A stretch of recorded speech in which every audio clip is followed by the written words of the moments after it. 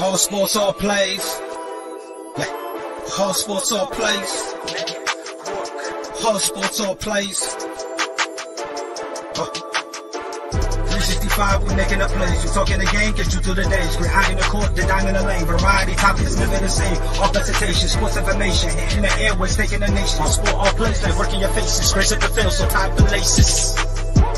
Whole sports all plays.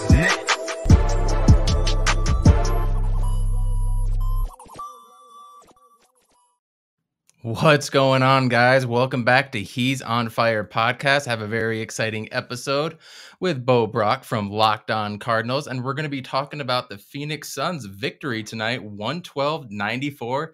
Devin Booker going for 22 in the third quarter. It was fun watching that game. I was a little sad because of watching Torrey Craig, but you know what? We got the W. Hopefully he becomes a member of our team, and me and JJ are going to get into it a little bit when it comes to that. Lately on the stream, I have been talking about how excited I am for this game. I wasn't nervous. I felt confident. Today, I gotta admit, starting to get nervous. I don't know if I'm confident about it yet, but we're gonna find out with Bo. Coming up, He's on Fire podcast. Thanks for doing it. Urkavici sets, looks up, and it is caught! Down strong! It's coming, Matthews, Palmer extending the play, crosses the field, Larry Fitzgerald. There he scores, it's over. It's insane to the 4-yard line. Crowder looking, throws it alley. Oh! He puts it down! He puts it down! They're getting a little wobbly. The downfield shot to Ayuk. The foot race. They won't get it. Center field. The Diamondbacks are world champions.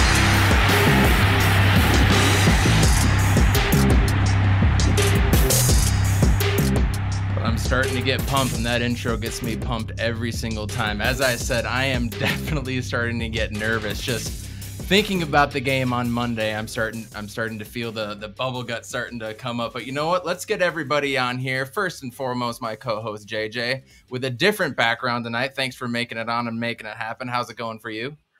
I'm doing all right. For everybody that's watching, I have guests over, so I'm not in the usual J-pad. So, but I'm happy to be on. We have a great guest on tonight, and just shoot the shit talking Cardinals and Suns tonight. What a big win for the Suns. But let's get into the Arizona Cardinals and bring in our man Brack from Locked On Cardinals. How are we doing tonight, my friend? I'm just vibing off that open. My God. I mean, every single moment I can remember where I was. The Jalen Strong, I thought we were going to burn down a Four Peaks after that. It was unreal watching that live.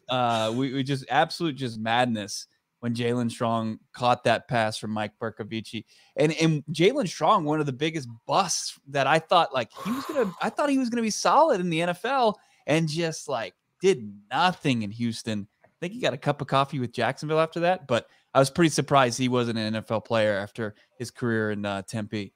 I mean, it all started with that draft night, right? I remember watching him come out there was 25 people that are invited to the draft. He comes out, he's waving to everybody. I remember taking a picture. I was like, look at that man, how proud he is right now, coming out of JUCO, and then he makes it big. And then did he get dropped into the second, third, fourth round? He got drafted. I don't even remember. Yeah, third rounder. It was a real bummer watching him, and he's making some money on the side now with I want to say it's like medical marijuana over in one of the legal states. I'm not 100% sure, but yeah, I'm going to try to get him on it sometime as well too. The funny story about that was actually my birthday, the Jalen Strong catch, and so we're losing. I'm not feeling good. Okay, pound a few more drinks. Cam Smith, I don't know if you remember the 70-yarder or 60-yarder that Cam Smith broke just before that, to get it to a one-score game, and then they punt, we get the ball back, and then it goes. I was way too inebriated that night. I'm jumping all around. The neighbor from underneath comes pounding on my door. My girlfriend gets it and tells me to be quiet. I'm like, nope, you can call the police on me tonight. I really don't care. Yeah, that was a great memory. So hopefully we can make another playoff memory on Monday night. Talk to me about how you're feeling, Bo. I heard you at the beginning of last night's podcast. I didn't hear it today, You said you were feeling good. You're actually feeling confident. That's where I was at yesterday. I'm not 100% sure today. How are you feeling? My confidence is gaining each and every day. It's because I look more in depth at how this Rams team is truly struggling, especially on the offensive side of the football, and their quarterback play has been poor, and they've been able to overcome that against some bad teams. I mean, we're talking about the Vikings. We're talking about the Ravens without Lamar Jackson. They're able to sneak by them, and then when they face kind of a real team, they take on San Francisco, and pretty much that passing game cost them the chance to win the game. I mean, it's I like that. And with the pretty much the addition of JJ Watt coming back to this defense, which I'm pretty confident he'll be back in the lineup in some capacity, I think that the Arizona Cardinals are going to have a shot to kind of look more like the team they did in week 4 instead of the team that they look like on Monday Night Football against the same Rams squad.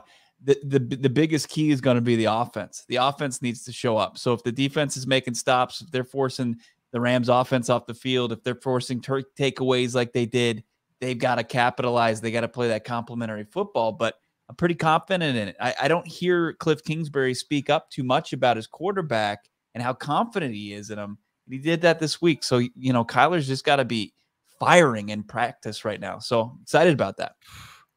I hope so, man. And I hope Cliff has his little special playbook we've heard a few things about, kind of similar to the Water Boy, You had your Rams correspondent on last night. He had a very interesting observation, which I've always felt. I'm not from Michigan, but all my family's from there. I lived there for 6 years, and they told me all I need to know about Matthew Stafford. Basically, if you can get him not necessarily rattled, just move him off of his spot. Good things can happen for the defense. I kind of expect that coming from the edge, but what he was saying is if we can get defensive line penetration between the center and guard, A gap, B gap, doesn't matter. That's how we can really knock Matthew Stafford off his spot. I'm sure you've watched a little bit of film here or there. You kind of have a grasp on that. Do you agree with that, or do you think our edge rush is going to be our best bet to get to Matthew Stafford and make him uncomfortable?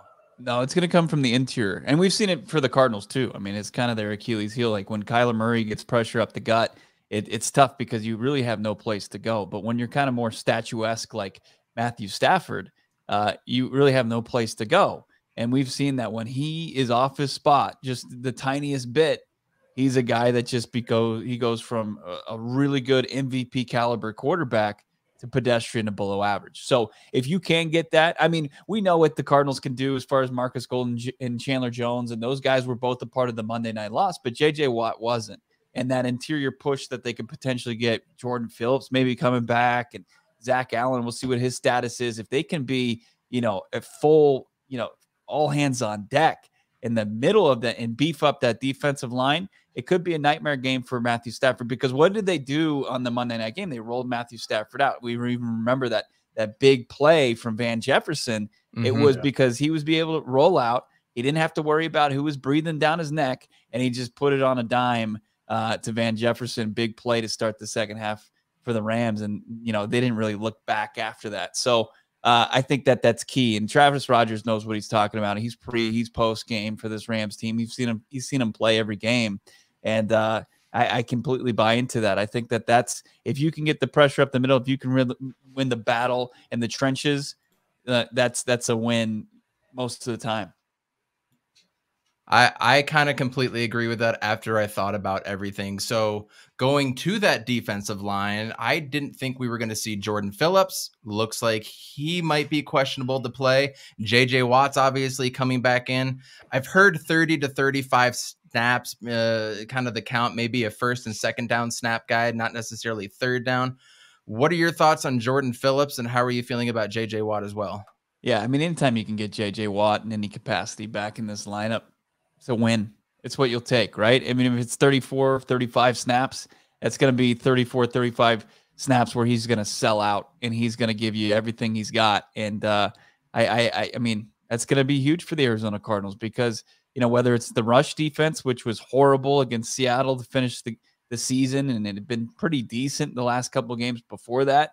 It's going to be big to get JJ Watt back. Jordan Phillips, I mean, he's a rotational guy anyway, and we saw him kind of flash a couple of times this season.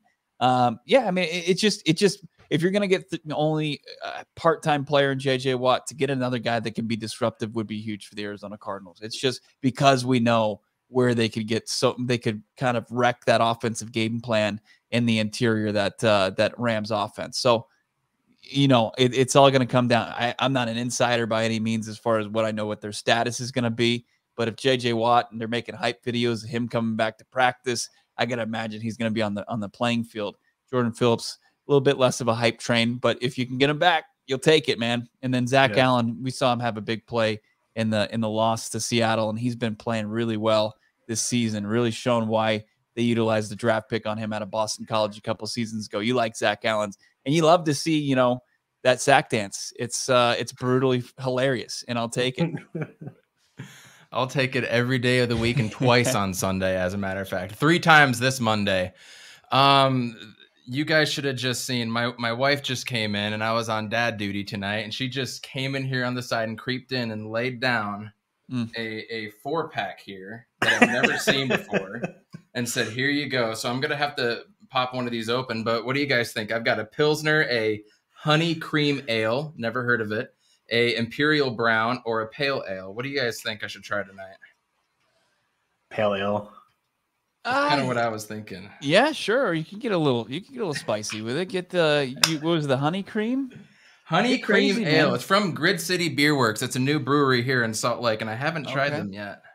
We got they got rid of that silly alcohol. You can have more than 3.8%, right? Yeah, exactly. But you still have to you have to buy food whenever you buy a drink. You have to have some sort of food. You can't just go in and have drinks. But yeah, you can have legitimate beer here. It's great. Guys, don't forget to like the stream and share this out, and subscribe to He's on Fire podcast, as well as our host, ASAP Sports Network. Bo, JJ has been a fan for a while. He's been pestering me to get you on. I wanted to save the all-stars, if you will, for the right moment. So JJ, take it away. What questions do you have for Bo while he's on with us? Man, I just want to know what are your biggest takeaways from this season? Because, we saw great glimpses early on with this team fully healthy and stuff. And when people just started getting injured, like Robert Alford and JJ Watt and Jordan Phillips, like early on in the season, like I still felt pretty confident, and I never really hit the panic button until we lost against the Lions. And I was like, what the hell is this, And I'm just wondering, have you hit the panic button yet to a little bit? Are you hovering over it? And what person's, what injury kind of damaged this team mostly? Because JJ Watt's leadership is a thing, but me personally, I think Robert Alford really messed up that backfield, and I just don't know how we can pick it up without him. Yeah, no, great questions. I'll try to answer all of them here. It's as far as the team overall and how they came out of the gates, and they continue to kind of answer the doubters early on, and everybody's like, no, this Cardinals team's not for real. They're a fluke, and they're going to fizzle out. And, at the end of the day, they were proven to be right in some capacity, but, still they won 11 games. They're in the big dance as far as the postseason, and I don't think the Rams are excited that they have to face him, and I don't think any team in the NFC wanted to face Kyler Murray or this Arizona Cardinals team. But, with all that being said, I think that the Arizona Cardinals still have an issue where they're too much of a sprinter, and they need to be more of a marathon runner. They need to be more consistent at the end of the season, because you can't just kind of turn your nose up or turn a blind eye to how the last 2 seasons have ended for Cliff Kingsbury and Kyler Murray. They've fizzled out. They have. And it was just a disappointment, obviously, to be on the outside looking in at 8-8 last year. And it was an improvement off of 5 wins, which is good, an overall win. And then this season to improve off of that and finally kind of punch your ticket in a weird way, but still get to the playoffs and win 11 games. That's nothing I'm going to turn my nose up on or discount. But still, hey, the duo of Kyler Murray, Cliff Kingsbury, they're learning, and this is something they have to learn from and continue to grow as a young coach, play caller, young signal caller. You can't just kind of be content. So as far as that goes, I think it's an overall success, but this team should be very disappointed with how things ended. Fan base is obviously disappointed. And as far as the confidence level going into a playoff game, I don't think, you can go in there. I think you'd be naive saying, hey, they're going to go in there, just blow the doors off the Rams. They're just going to be able to turn it on, flip a switch, and be back to week 4 where they dominated this team. So it's going to take a focused effort. Robert Alford is a gigantic loss for this team. If Joe Burrow didn't exist, if there weren't other guys out there that were, playing bigger positions that were making a comeback, Robert Alford should be in the discussion for comeback player of the year. I mean, what he was able to do was pretty extraordinary. He didn't play for 2 straight seasons, and they were pretty confident once they could get back in there that he was going to be able to do exactly what he did. You didn't have to think twice about the other corner in this defensive secondary. He was solid all season long. So that was a bigger loss than I think a lot of people thought about when it first happened. But as far as which injury was the biggest to me, and there's been some big ones. You mentioned J.J. Watt, but I think DeAndre Hopkins, because we've seen this team just struggle just mightily in the red zone since DeAndre Hopkins left. 8 touchdowns in that area. He was a guy that Kyler Murray could look to each and every play, no matter if it's 1, 2, 3 defenders, Hail Murray style, and get him the football. You could rely on him. AJ Green struggled. Nobody's emerged. Even Zach Ertz, who we know is a good red zone threat, hasn't been that guy. So I think as far as being that elite offense, having James Conner have 18 touchdowns, having Kyler Murray, but once you take DeAndre Hopkins out of it, it's just a completely different look down there. And when you're going from 7 points to 3 points every time you're in that area, it's crushing for this team, and it's proved to be so. So I think I answered all of those questions, right? Yeah, I believe so. I do have one more for you because you and Alex Clancy on the other half of the Locked On Cardinals. Who? Mr. Clancy. Yeah, I don't know who you're talking about. But Never heard of him. I've never heard of him. There's a rambling madman that I've cracked the mic with every day that I put up with. Is that who you're talking about? Passionate. We call it passionate. All right. Very angry man. You guys have sort of touched on it throughout the weeks and stuff. With like Kyler not necessarily stepping up, or it's like Cliff's play calling and stuff. What do you think is the biggest issue with this offense? Yeah, Hopkins is hurt and Rondale's been out for a while too, and I think that totally scrapped more than half of the playbook, and we're very limited on what we have right now. Like, do you think it's more of Kyler's accountability or Cliff's sort of naiveness and arrogance, if you want to put it that way? Like pretty political. I think it's a combination of both. I think Cliff could probably pull him out of there with looking at some film and also giving him kind of saying, just rip it, dude. Just rip it. Find a guy open in the red zone and just kind of let it go. Because when you look at Kyler Murray's numbers overall, JJ, especially over the last 3 games, they're nice. Like he's completing like 70% of his passes. He's got 4 touchdowns. He has no picks. He's taking care of the football. But damn, like I almost would take a Matthew Stafford where he's taking some risks and he's turning the ball over, but he's being aggressive and he's putting his team in a position to succeed with that. I'd like to see him be more aggressive, because when that's happened so far, like if he just kind of put his foot on the gas a little bit, there's been success for this team. And I'd like to see that a little bit from the quarterback, who I think is a little too careful with the football. And now come Monday, there's no reason. I mean, it's survive in advance. It's win or go home. So hopefully Kyler Murray's playing with a little bit of an edge, and he can he just kind of steps up and is the player that we think he can be. Do you think Kyler Murray is going to have the best game of his career? That's the big question, right? Thanks to old Cliffy.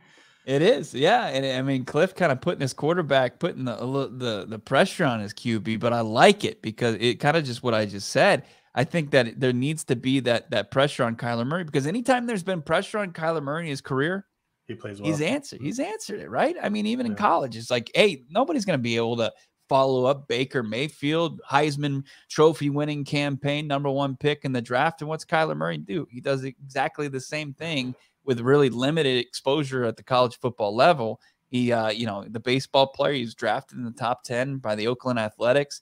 And then, he makes his, weird rise to the #1 spot. And wins the offensive rookie of the year and then improves as he did in year 2. And he comes out and is lighting the world on fire like he did in year 3 before the injury. And it's just like, he's kind of answered the bell every time. So for Cliff Kingsbury to kind of put that out, kind of speak it into the existence, you're hoping that he can do it. Now, we've seen some pretty damn good games from Kyler Murray already, right? I mean, it hasn't been on the national stage. It hasn't been in primetime, 0-3 in primetime this year. But, you know, he's had 5 total touchdowns before. If he can have 4 total touchdowns in a game with the stakes as high as they are on Monday night, you could call that probably his best game ever.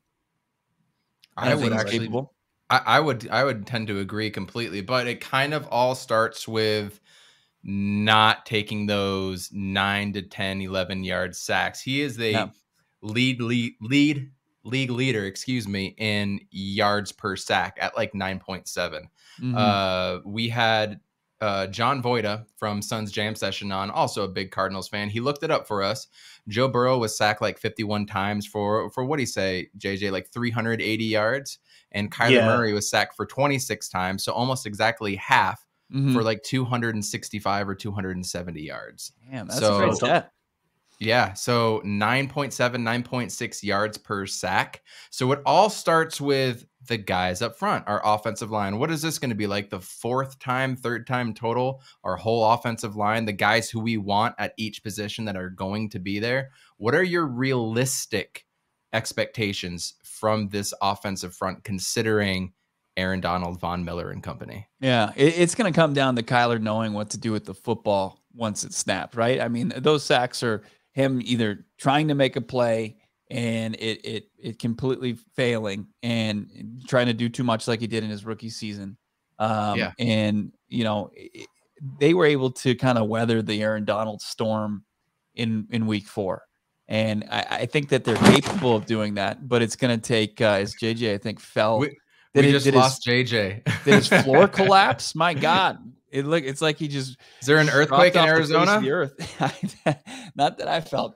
You know, I mean, as far as that's going to be huge. I mean, getting Rodney Hudson back a couple games ago, the guards being back at full strength, you got to have a bounce back game from DJ Humphries. He was terrible against Seattle. Just a turnstile there. He was penalized in the key situation.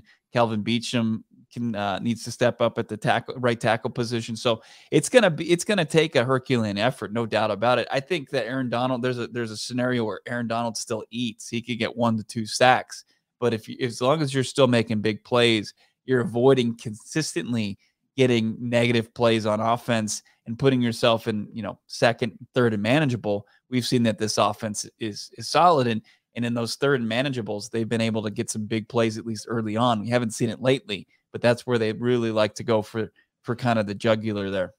Yeah. And real quick, I just want to give everybody a score update since we're starting to standing watch in the NBA. It's January. We're starting to get there. The Mavericks are up 18 on the Grizzlies right now. Luka Doncic has 23 points, 9 boards, and 9 assists already. John Morant with 17 and 7 assists. This is kind of a interesting one because I thought the Grizzlies were about to go for their 12th or 13th straight right now. So something to keep in mind, Suns fans, as we continue our conversation with Bo Brack from Locked On Cardinals. Please again share this stream out, like and subscribe to our channel as well as ASAP Sports Network. So we've talked about Kyler Murray. We've talked about the offensive line. The last line of defense is sometimes, in this case with Kyler Murray, our running backs. We've seen James Conner and Chase Edmonds have to pick up a lot of the slack this year. Honestly, a little more than I personally remember a running back doing. Outside of the blocking that we expect from James Conner, what are your realistic expectations for two guys that are banged up, probably both with rib injuries? Yeah, it's like on the side and lower, but you know, that's like where running backs get tackled. So it's probably going to hurt quite a few times when they get tackled. What are your realistic expectations for our backfield? And do you expect ASU great, Benjamin to get any touches? I don't think so. I don't think. And there's a big contingent of Cardinals fans, and I'm sure ASU fans that want to see Eno get ample opportunity to tote the rock. And I don't think it's going to happen. If it hasn't happened by now, it's definitely not going to happen when the stakes are the highest against the Los Angeles Rams. But as far as the duo and getting these guys back, it's going to be huge to have that. And I think that Chase Edmonds is the best back for this team between the 20s. Like, he's the guy that can run the scheme where he's quick enough to get to the outside, right? That zone run scheme. And then because you see James Conner is successful as he was in the red zone and catching the football, his yards per carry were pretty atrocious just because I don't think he's quick enough to get to the outside on those kind of normal runs where they're just trying to get good field position. But when they're in where it means the most, that's where James Conner has been the best. So to kind of have that thunder lightning to steal from the Giants about a decade ago with Tiki Barber and Ron Dane, it's nice to have that, because when this team was successful against the Rams, 216 yards on the ground, and it was a full effort from all three of those guys. It was James Conner cashing in when it meant in the red zone. It was Chase Edmonds gashing them between the 20s, and it was Kyler Murray just making plays to extend drives. Like we remember 3rd and 16, he goes 18 yards, he hits over 20 miles per hour and made poor Leonard Floyd just looked like he was standing still. And it put the Cardinals in a prime position to cash in, and they did that. And it's just going to take all three of those guys really showing off what they can do, athleticism with their legs. And, it's a good time to get healthy at that position, even though, as you mentioned, I completely agree. I mean, if anybody's had a rib injury before, they know that it's brutal. It's brutal. Yeah, I mean, not only have I had ribs out, I've cracked a rib and everything. You go to pull out a chair, your desk chair, and sit down, or you reach up to grab a plate. You're just like, you're wincing a little bit. So God obviously, you sneeze, you want to die. Exactly. No comedies. You can't watch those. I don't have professional trainers, monitoring what I do every hour, every minute of every day, like these guys do. But we heal probably pretty close to the same, right? So sure. I can't imagine gutting it out and doing what you love, a football game, with cracked injuries, a heel injury, guys with the toe injuries, just little stuff like that I'm like, no, hun, I can't take the garbage out. Sorry. And these guys are going out and they're going balls to the wall for a sport that they love. So props to them. I'm hoping the offensive line can get it together. I'm hoping Chase Edmonds, James Conner play, and they can play to the ability that we know that we're playing of, as well as K1.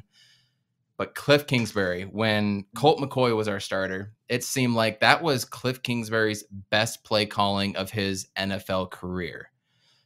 I don't know if I've 100% seen that with Kyler Murray. Now, it could just be Murray magic, and he just makes things look easy as well, too. A lot of things are going to come down to Cliff. He does quite a few calls where, you and I, if we're going to play Madden against each other, we wouldn't do some of the things that he does in Madden.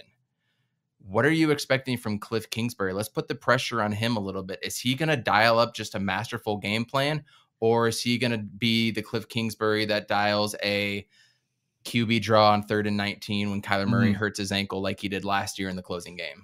Yeah. No, you hope good Cliff shows up. It's going to come down to Raheem Morris, too, on the other side, the DC for the LA Rams. Thankfully, it's not like a meeting of the minds, a battle between McVay and Cliff Kingsbury, but in a way, it's going to be. And if you had to kind of go with that matchup, of course, you're going to give the edge to McVay 100 times out of 100. But, yeah, this is a chance for Cliff Kingsbury to kind of show off that he is every bit the reason why they took the chance on him when he's a failed coach in the Big 12. He was 35-40.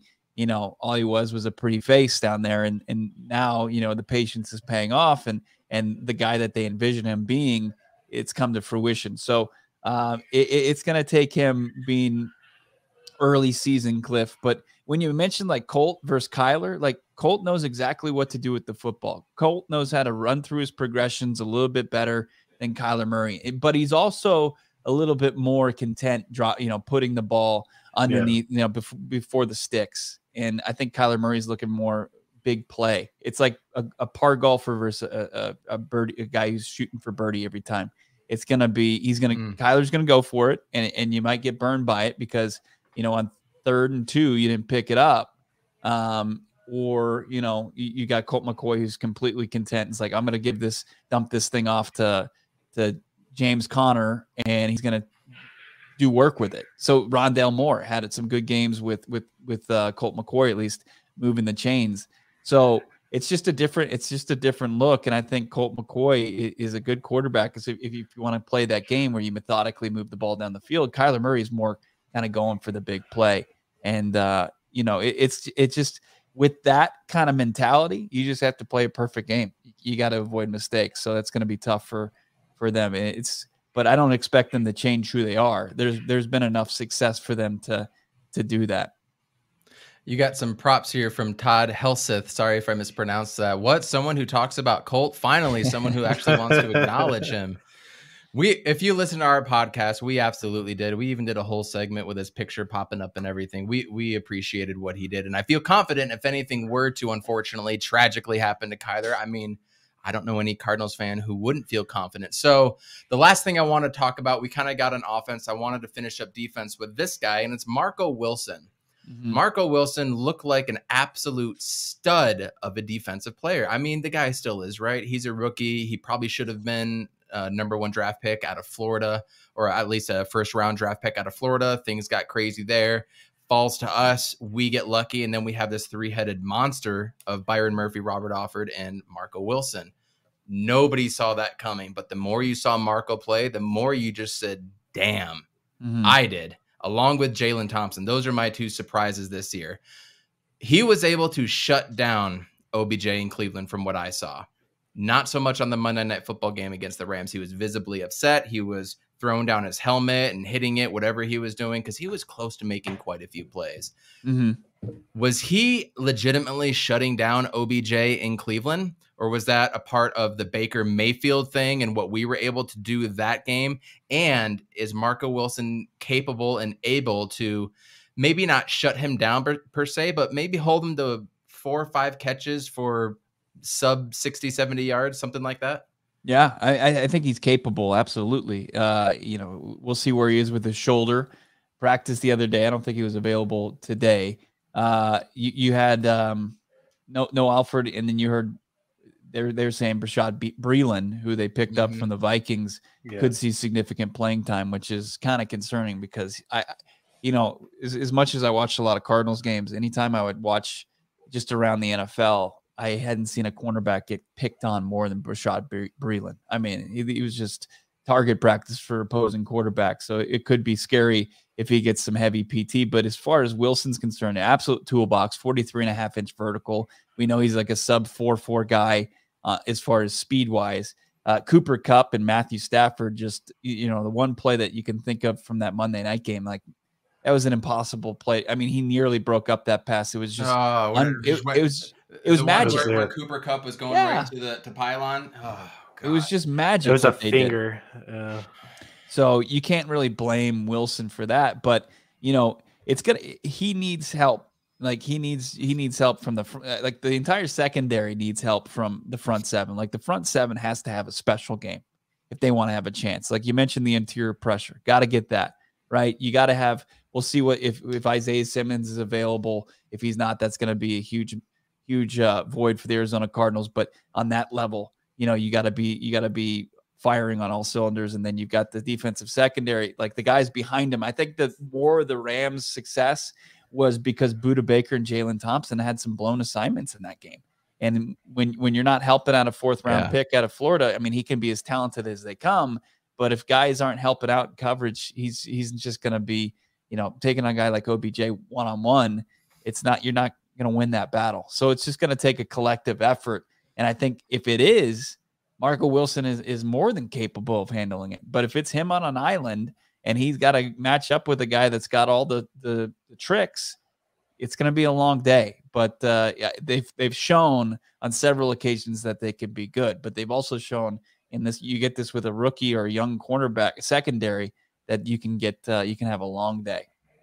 Yeah, I completely agree. And Todd says, I don't understand why they didn't run Colt out there against the Seahawks. Personally, I think it's because they were just drowning, and the Cowboys game was a nice up, but you wanted to go into the playoffs and not back into it like we did. You wanted to go out there, win, get everybody on the right page. So I think it was good that Kyler played and hoping to come out with the win. That's just my personal take on it. Bo, is there any X factors that you think that the Cardinals have, or any tricks up their sleeve that we haven't talked about or covered yet? Anything that we're missing? We got to have good Matt Prater, right? Matt Prater, we've seen him he slumped a couple times. He had the Seahawks game. Luckily, they were able to win that in Seattle. I'm going to give you a drop right here to not mess you up, but Boom shakalaka!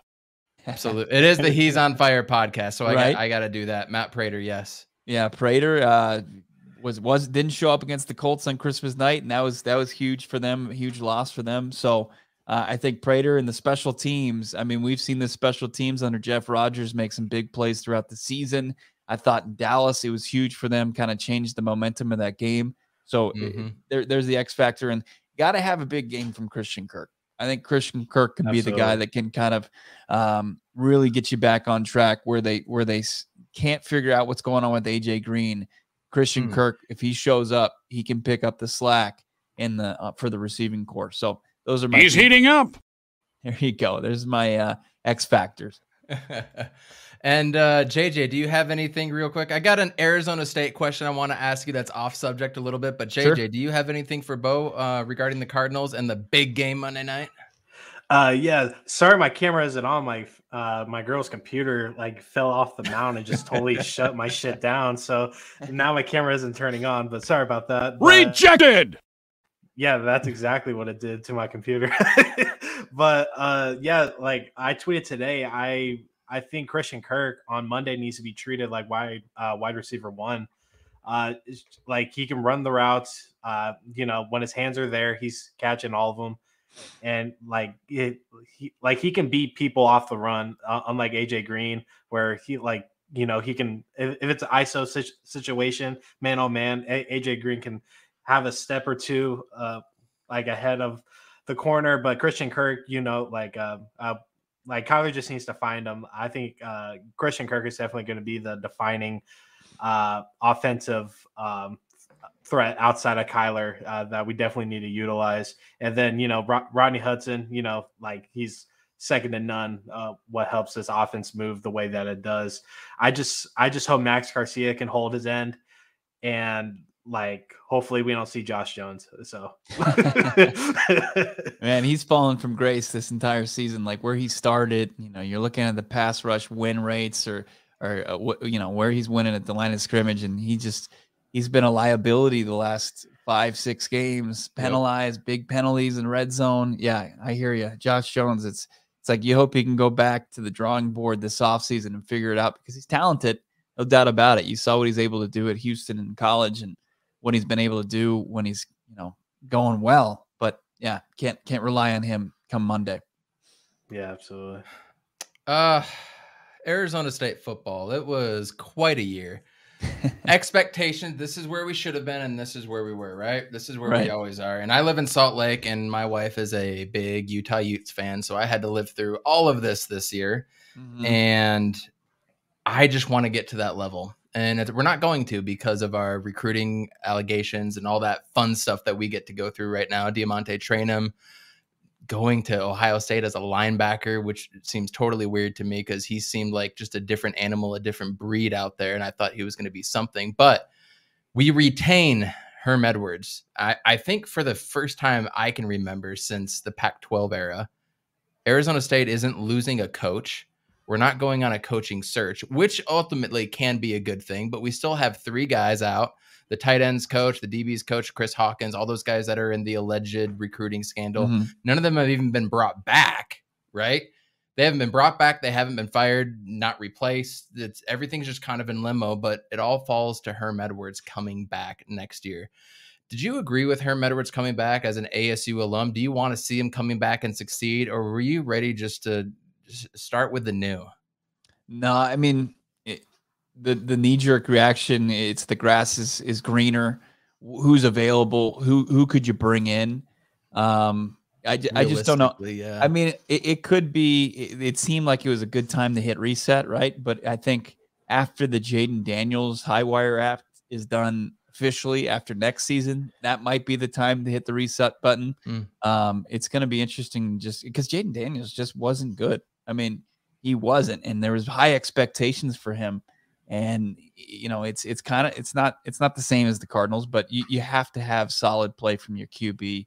They just didn't get it. He was okay, right? But they needed a little bit more elevated play than that. So I don't know. I mean, you are who you are sometimes, and you're going to have to, at the end of the day, it wasn't like a disaster season. Sure. Like you felt like you didn't tap into the potential and reach that potential, but I guess maybe I've been beaten down and I've got, that's just what I'm used to. It's like Stockholm syndrome, but I think that, if you can continue, the good thing about Herm is he's got a deep well as far as who he can bring in for assistant coaches. He's been around the block, coaching ranks at the NFL level. He's got a deep, tree, a ton of branches as far as coaching tree goes. So confident he can bring somebody in. So it's just, and you got to weather this storm as far as the recruiting scandal. So it's going to take, you just kind of have to go with that, because otherwise, who do you bring in? I mean, do you have somebody in mind that you would want to bring in that you could energize this program and take it to the heights that it's this just vicious circle that's been going on for decades now. I mean, as far as you think that it's in place and they're just a coach away that can bring in the right talent to succeed. Why can't they succeed? Who doesn't want to come to Tempe and play in the winter? You don't know. I mean, it doesn't make sense, but I just don't know who was available. And it was a bit messy offseason. Like there were some high profile jobs, more so than ever before. I mean, LSU, Notre Dame, Florida, Oklahoma. Oklahoma. I mean, all those, USC, it was all open. Potentially Michigan, we're talking too. Right. Wasn't Texas one too? Yeah. I mean, Sark's down there, but soon, JJ, I'm sure, with the Sarkisian, but it's never going to be a good time to cut bait. But you just hope at some point, especially just because of Herm's age, that they're starting to figure out like who's the next guy, who's going to be the guy that we can tap into that can be the next star. Because that's the only way it's going to happen. Like you're not going to be able to bring in a proven commodity. If so, he's going to come in with a ton of baggage, and it's going to be like a Rich Rod, Todd Graham situation. Sure. But, with that, like that's an even playing field across the league, across the NCAA. It's like, you're not going to be able to beat out the blue bloods of college football.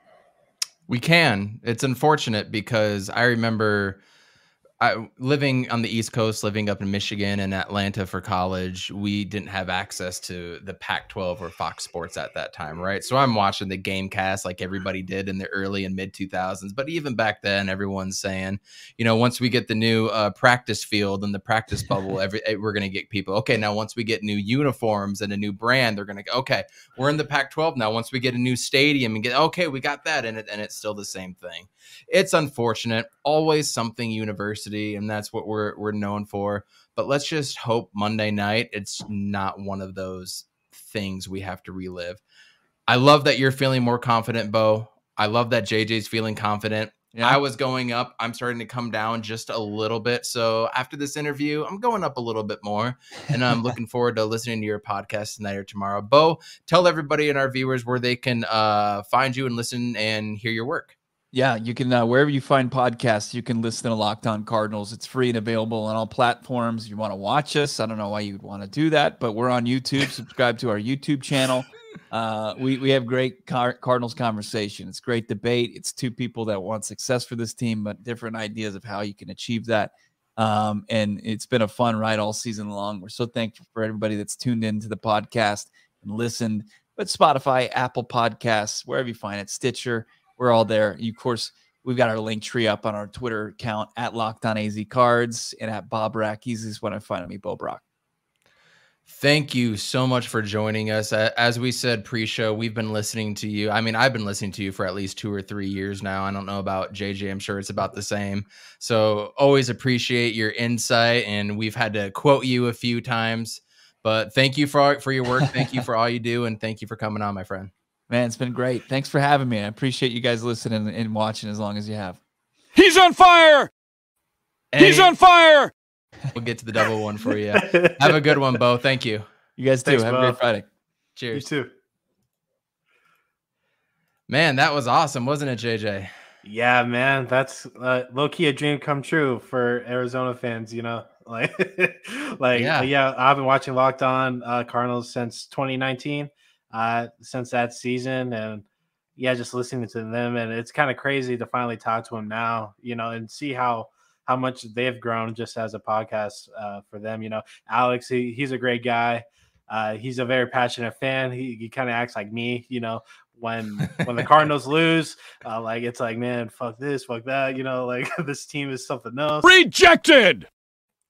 But like, Remember, they have we a great can't drop show. F-bombs now. Oh yeah, that's right. Yes. But sorry, yeah. Jay, Jay Ness, if you're listening, sorry, ASAP Sports Network. They have a great podcast. Check them out. You know, they're very informative. They know their stuff. And every Thursday, usually during the season, they have a collab with another team.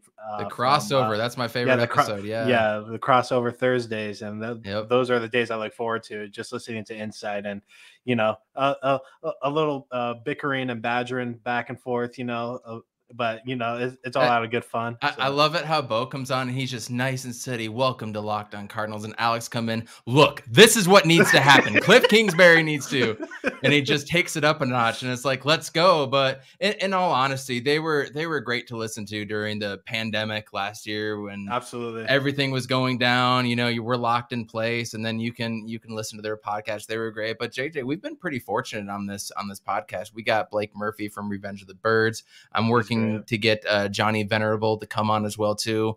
We got Matthew Lissy and John Voida from Suns Jam Session. We've really had the cream of the crop on this podcast. So if you're new tuning in, you've already heard Bo on here. You've heard some of the guys that we've been able to get on. Please go on YouTube, subscribe to us, share us out. We are trying to bring you the absolute best content as we can. We're fans. We're not paid for this. We get like 2 cents a listen or something like that. I think I cashed out the other day and I had like $7 total from like the entire time. We're not making money on this. No, we're not.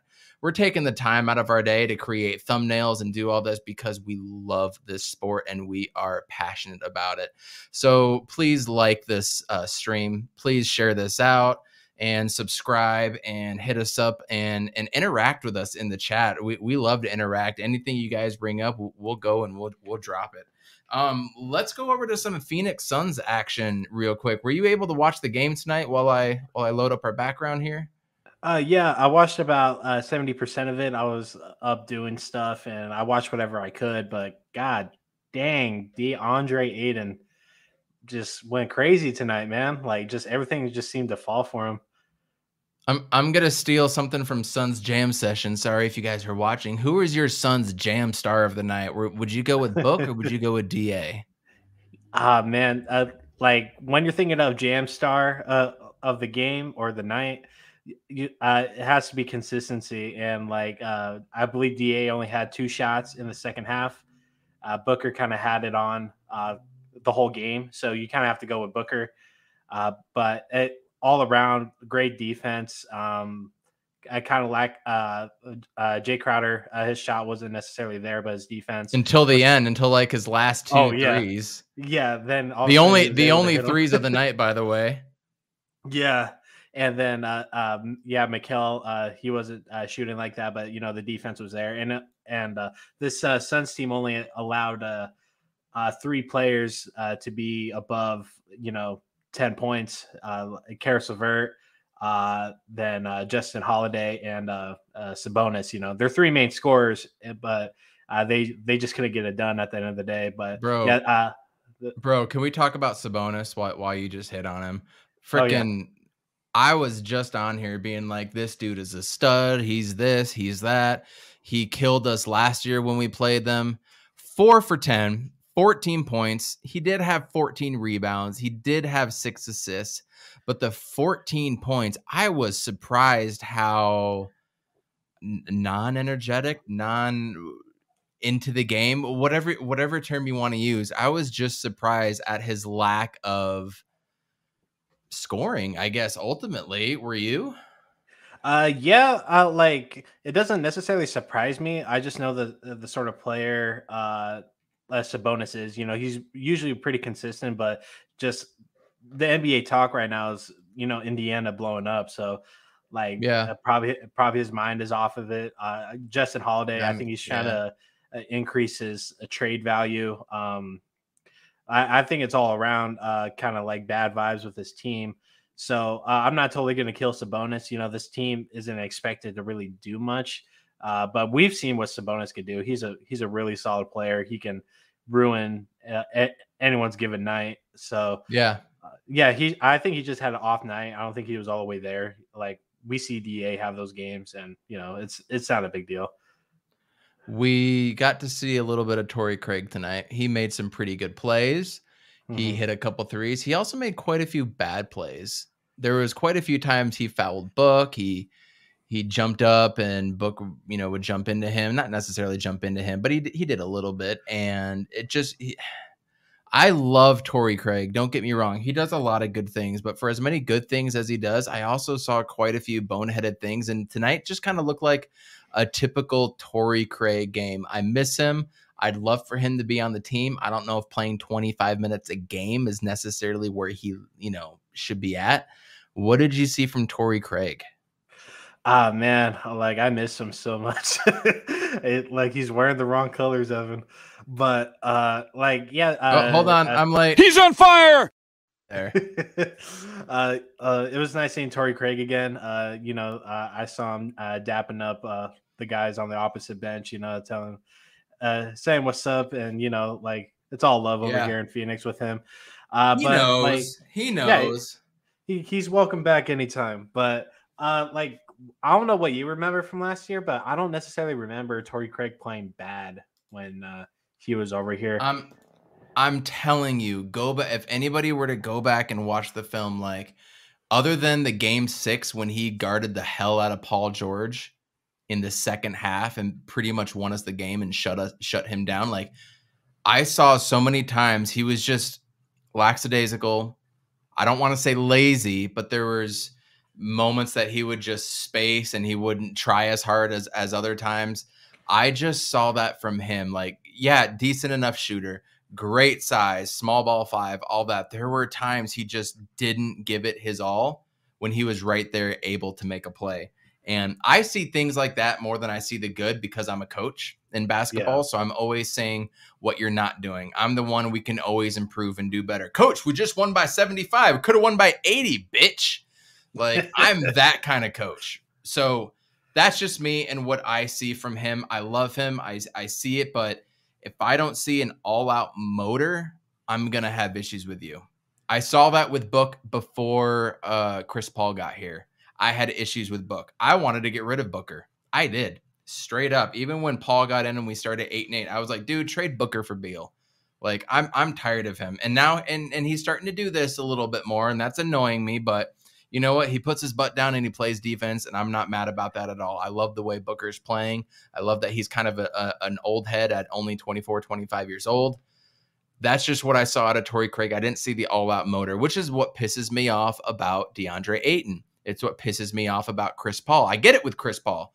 Chris Paul wants to delegate to everybody and delegate. And he plays not selective defense, but he kind of picks and chooses his spots. He'll be in the position, and if the ball goes his way, he's going to steal that bitch. You know what I mean?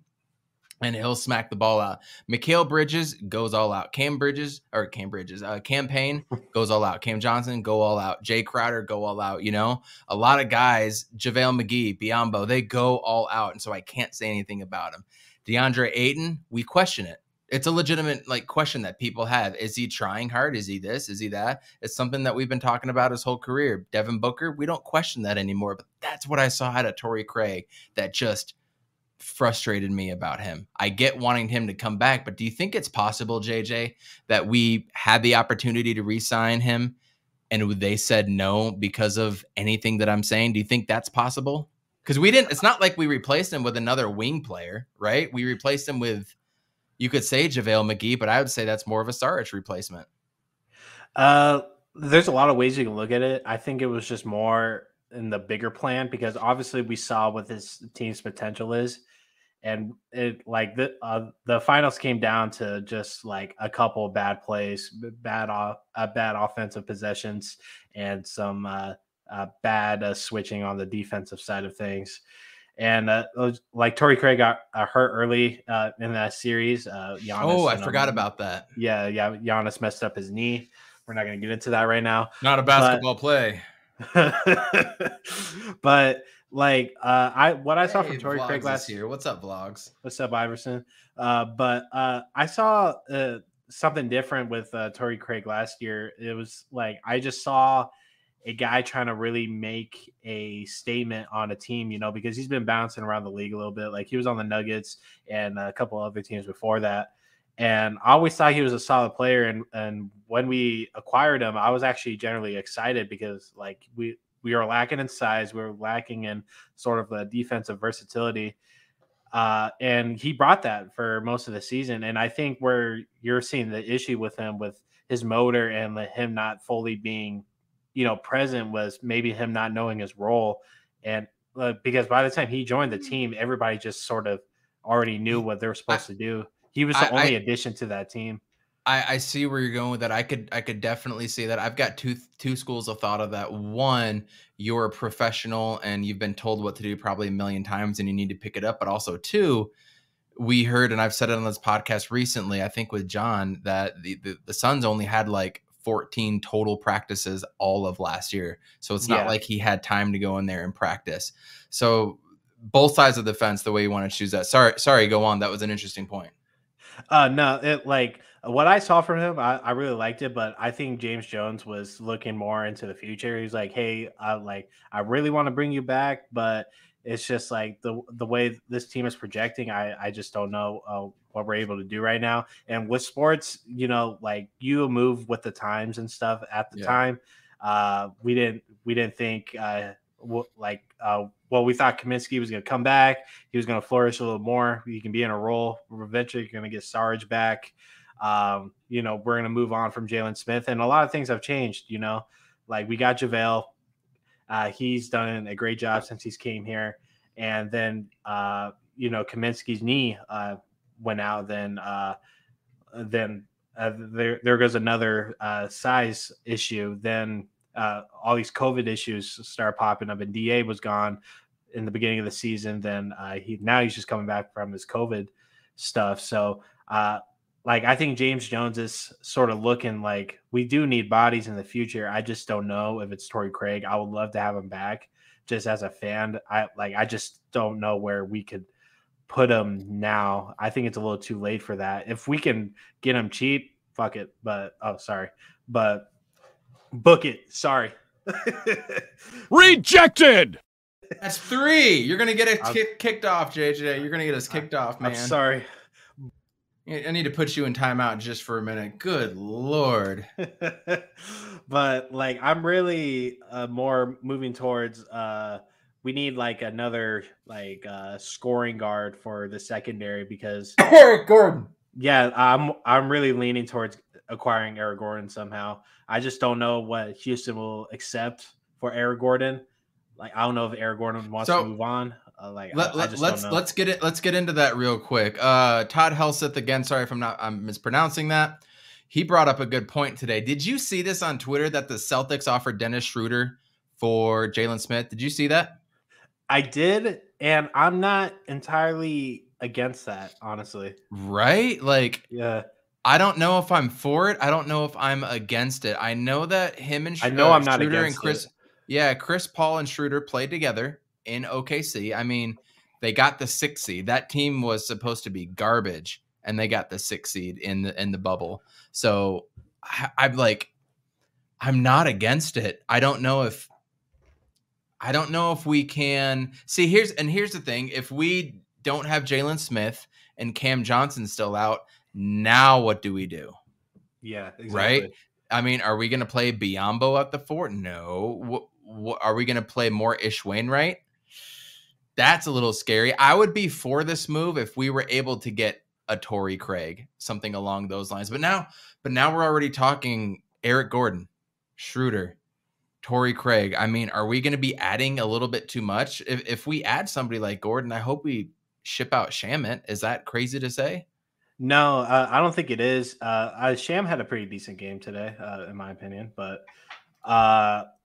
he's just inconsistent right now, and it may click, it may not. He's been inconsistent for 41 games. Yeah, I just don't know with him right now. Like, it's just weird, but like if I was James Jones, I would really look into the Eric Gordon situation. He's probably already looked into it and just trying to see what the right time is and what other offers are. It's crazy because he's still got 3 years left, so we could have control over Eric Gordon for 3 more years, which I mean, I'm definitely not opposed to. I'm trying to look up to see if anybody in the chat knows how old he is offhand. Go ahead and drop that. I'm trying to find out how old he is. Isn't he like look. 28 or like 30? God, like dude, that? I think he came out with Anthony Davis, I believe, in that because they played the Indiana Kentucky game that year when Indiana upset them. That was one of the best college basketball games that I can. Why did I go to schedule? Go to roster, you idiot. Okay, here we go. Eric Gordon, gonna click on him. 33. 33. Oh, okay. Yeah, he's not a spring. Right? He's not a spring chicken. So you're paying a guy at 33 years old 18 mil. Then you're going to be 34 and 35 when he gets off, and he's probably going to be about the same. That, in a way, is a win now move and not a future move. Yeah, absolutely. I question it, but then again, when a guy is on their last year of their deal, you can ship out a 1-year deal like there's no tomorrow in the NBA. So he's at $18.2 million. If you put in, where are you at? Jalen Smith, he's at 4.5. You're still not even close to there. You gotta up that. So you add in Landry Shamet, who is only making 3.7 this year. Next year is when he's going to be making the big pay bump. You do have a trade exception when it comes to that. So now you have to add even more. You can't add Nader or Peyton or Kaminsky or Wainwright. You're not going to want to add JaVale McGee. You just signed Bridges. Now you're talking about campaign. Is this where you unload Dario Saric? Are you going to unload Dario Saric for Eric Gordon? I don't know if I am.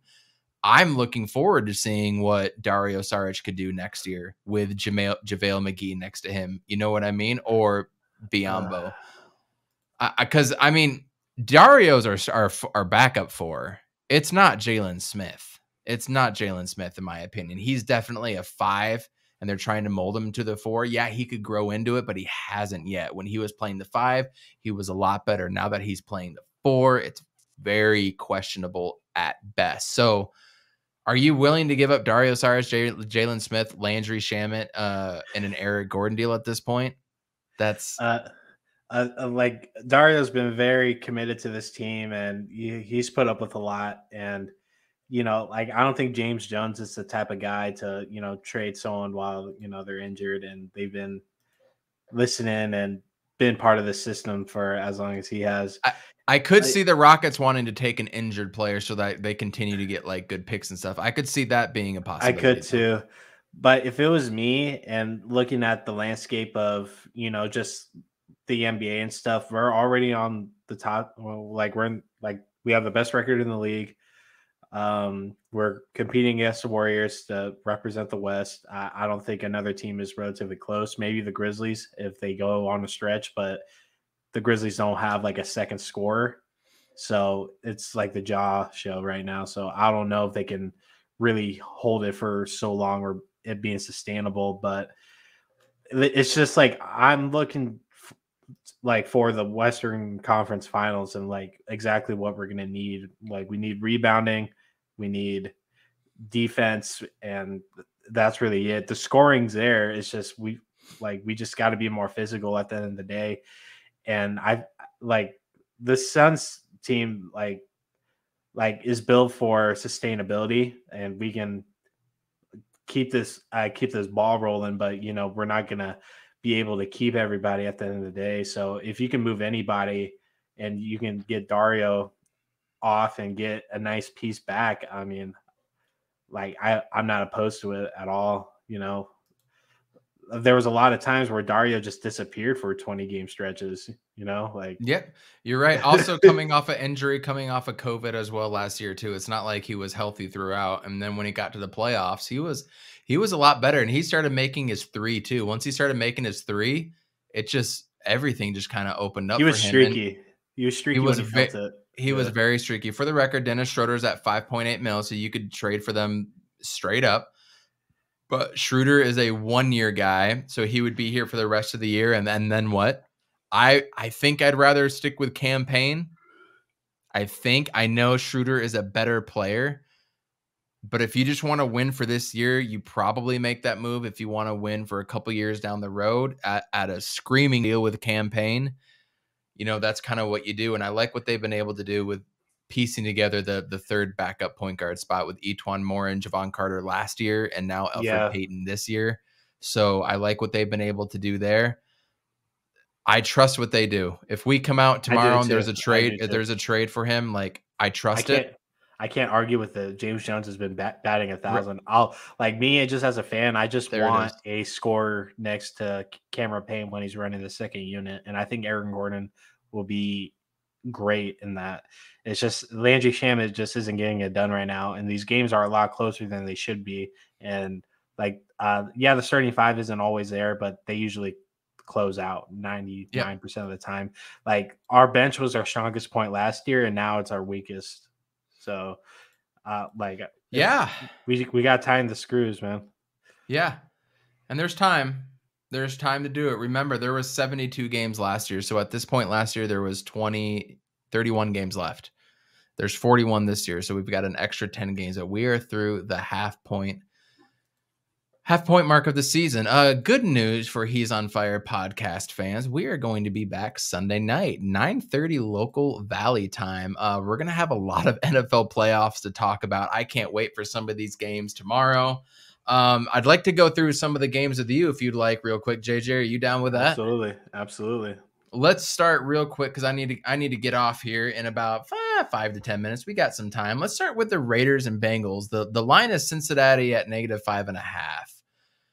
Are you a fan of Cincy taking over the Raiders? Because I want to believe them. I want to say, yes, Joe Burrow this, Joe Burrow that. But at the same time, it's the effing Bengals. On the flip side, it's the effing Raiders. There's no team you trust, right? So I think I will go with the home team and pick the Bengals, but I wouldn't bet on them at -5.5 right now. But I'll take the Bengals just because they're the home team and they overall have the better roster, in my opinion. Who are you going for? This game is pretty interesting. I think it's pretty evenly matched. The Raiders have overcame a lot this season, and I want to give them applause for that. A lot of shit went down, but I got to go with Joey Burrow. He's been balling out. Joey Burrow. Very similar stats to Rodgers besides the interceptions. It's just that offensive line that kills that team, and I got Cincy. I'm not going to count against Carr. Carr's been great this year. I thought he's been a lot better than people give him credit for. Oh yeah, absolutely. So, shout out to him. Just for him to make it, this far with everything that happened is a freaking miracle. So, but I got to pick Cincy. Yep. Facts. Pats at the Bills. Bills have a better roster. Bills have the better quarterback. Bills have the better wide receiver. I just don't ever want to count out Bill Belichick, especially against a division foe in the first round of the playoffs. I just get a terrible feeling that the evil empire is going to come back and win with Mac Jones. Not necessarily like the Tim Tebow miracle to Demaryius Thomas, rest in peace. But I just get a feeling something like that weird is going to happen where they just keep it close, battle the third and shorts and make them punt, and then they're going to return one for a touchdown or block one or something like that sets them up for a field goal at the end. I just get the feeling the evil empire Patriots are going to win. What do you think? So this game's in Buffalo, correct? Yeah, that's correct. Oh, Todd lights Mac Jones. Hold on, Todd. I got something for you. Rejected. I just don't like anybody on that team, but I'm picking them, so shows what the hell I know. So since it's in Buffalo, I think it's really going to be pounding the ground. It's going to be snowy. It's going to be Bills Mafia. Oh, I can't wait for Twitter that morning. Bill Mafia is going to go crazy. It's going to be a pain to play in all that snow and that cold wind and stuff. So the last time the weather, the last time these two teams played, the first time, the Patriots won and Mac Jones only threw twice. But the thing with the Patriots the last month and a half is that Mac Jones has been pretty awful, just throwing the ball consistently and just making kind of dumb decisions. I got to go with Josh Allen. It's going to be 12 degrees and then 6 degrees in the evening. Oh God. It's going to be nice and frigid out there. I cannot wait to see all the dumb people going out with Those Bills with fans are nothing crazy. on. Yeah. Wind 13. So it says right now it is 10 degrees there, but it feels like -6. Oh, that's nice. That is But going to be a cold, fun game, you guys. I got to go with the Bills. I think they learned from their mistakes. The second time those two teams played against each other, the Bills handed them a fat L. So I think they're like Mac Jones. He just isn't all the way there, in my opinion. He still has a lot to learn. I think what he did this year was pretty great. I just don't think he can beat this Bills team. I hope you're right. I really do. So those are Saturday's games. Sunday, 11 a.m. First off, Suns play the Pistons at 11 a.m. As a lot of people know, I went to high school in Michigan. I have a lot of friends in Michigan. So anytime a Phoenix team plays a Michigan team, I get a little bit more hype for that game. So I'm really hyped to play the Pistons, even though we should win. Are you assuming that we're just going to come out with a W without any weird COVID stuff going on, JJ? We're going to be able to beat the Pistons? Anytime I see a 11 a.m. game, I just kind of put it down as a scheduled loss. But that's exactly what happened with the Boston game. I kind of figured we were going to lose that one. I don't know. It's just with these early games, I feel like we're not all the way there. So sure, that's fair. We're only going from Indianapolis to Detroit. I mean, that's a 3.5 hour, maybe 4 hour drive. It ain't far. It's an 11 a.m. game. I'm sure they're already in Detroit after tonight's game, and they're comfy and cozy. They'll get some time. I could see them. They're going to pull it out. I can see them winning. They're going to. I don't know what the line is yet. And I wonder if Detroit plays tomorrow. If anybody knows, I'm going to look up NBA scores. If anybody knows what happens with that game, if Detroit plays tomorrow, let me know. But at the same time, we're going to have the Eagles at Buccaneers. Buccaneers, I think, are just going to not necessarily walk away with it, but I think they're going to win by 2 scores. I really, really do think Jalen Hurts could have a Michael Vick type of night or performance. Back in 2001 or 2002, I'm not 100% sure. The Falcons, with a young Michael Vick at that time, went up to Green Bay, the frozen tundra, had no business even being in the playoffs. He goes, explodes, runs all over them that game. And it might have been the best performance I've ever seen from an underdog team, especially in Michael Vick. That was such a special, special game. If you guys don't know what I'm talking about, go look up Falcons at Packers playoffs and watch those highlights. They were incredibly fun to watch. So I just think Jalen Hurts, who's a special athlete, nobody is going to say otherwise. He might have some sort of that performance. Is it enough to take over Tom Brady, Mike Evans, Bruce Arians and company? I definitely don't think so. Crazier things have happened. But what do you think about this matchup? I think it's going to be actually close. I think it's going to be like a 27-24 sort of thing with the Bucks pulling out. I think the Bucks are going to go into like an early lead, take their foot off the gas, and I think they're just going to start roaring. The Eagles are just going to start roaring back and just kind of make the game a little reachable. And I think the Bucks will just put it away at the end of the day. You can't really bet against Brady. So yeah. For the record, the Pistons played the night. They beat the Raptors, who we just beat, 103-87 for the record. Jeez. Yeah, crazy. So they're not coming off of a back-to-back or anything like that. Next game, 49ers at Cowboys, which I think is going to be the most fun, if not the most intriguing matchup of the weekend.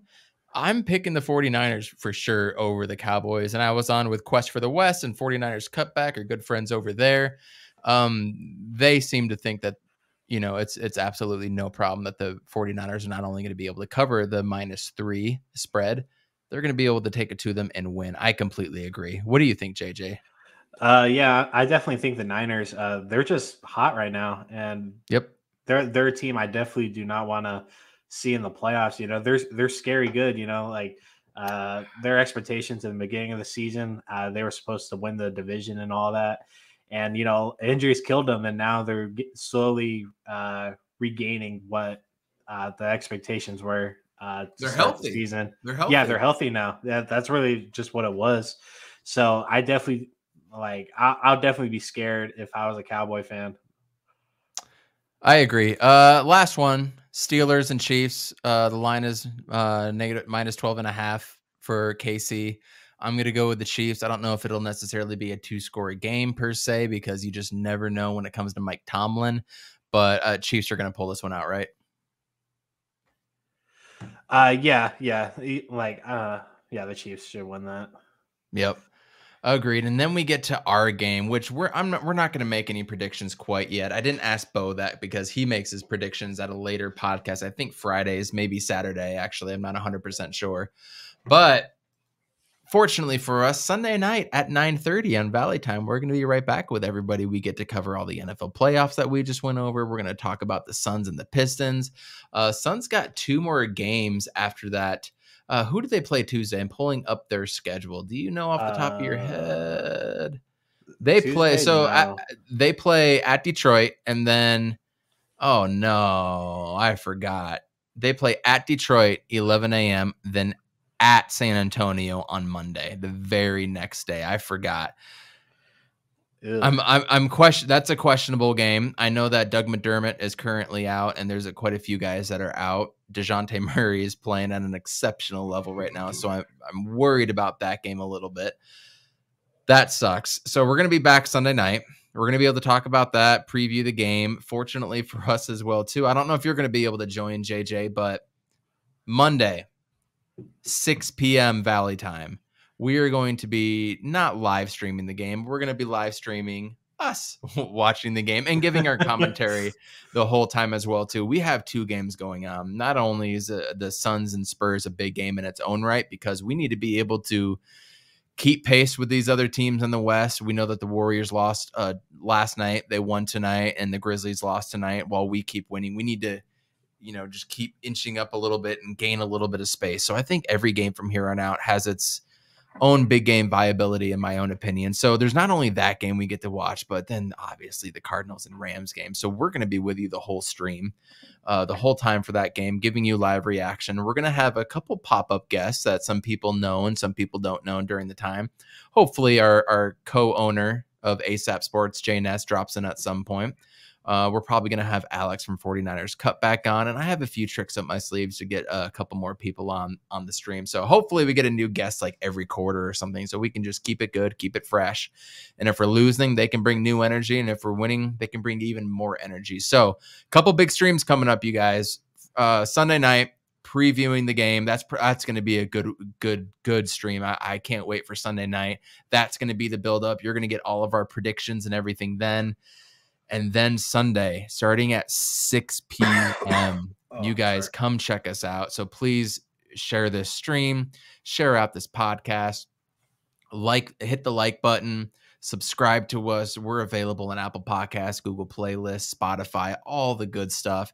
Hit us up on there. Please give us a 5-star review and interact with us. JJ, you want to leave us with any final thoughts that you got? Man, shout out to Bo Brack for hopping on tonight. That was just great. I was geeking out, having that him was on, fun. So, thank you, Bo. Yeah, that was really fun. And I'm just glad we have all these friends through the Arizona sports atmosphere, to support one another. And, because, we're not like LA sort of media recognition, we're all sort of scraping by, and yes, we can all entertain each other. So if we box ourselves in a corner just because of the teams we follow, I'm totally cool with that. Arizona sports till we die. Ride or die. And we usually die. So shit. Yeah, we're used to it. But man, yeah, definitely come out Monday. I am pumped to be live streaming that game.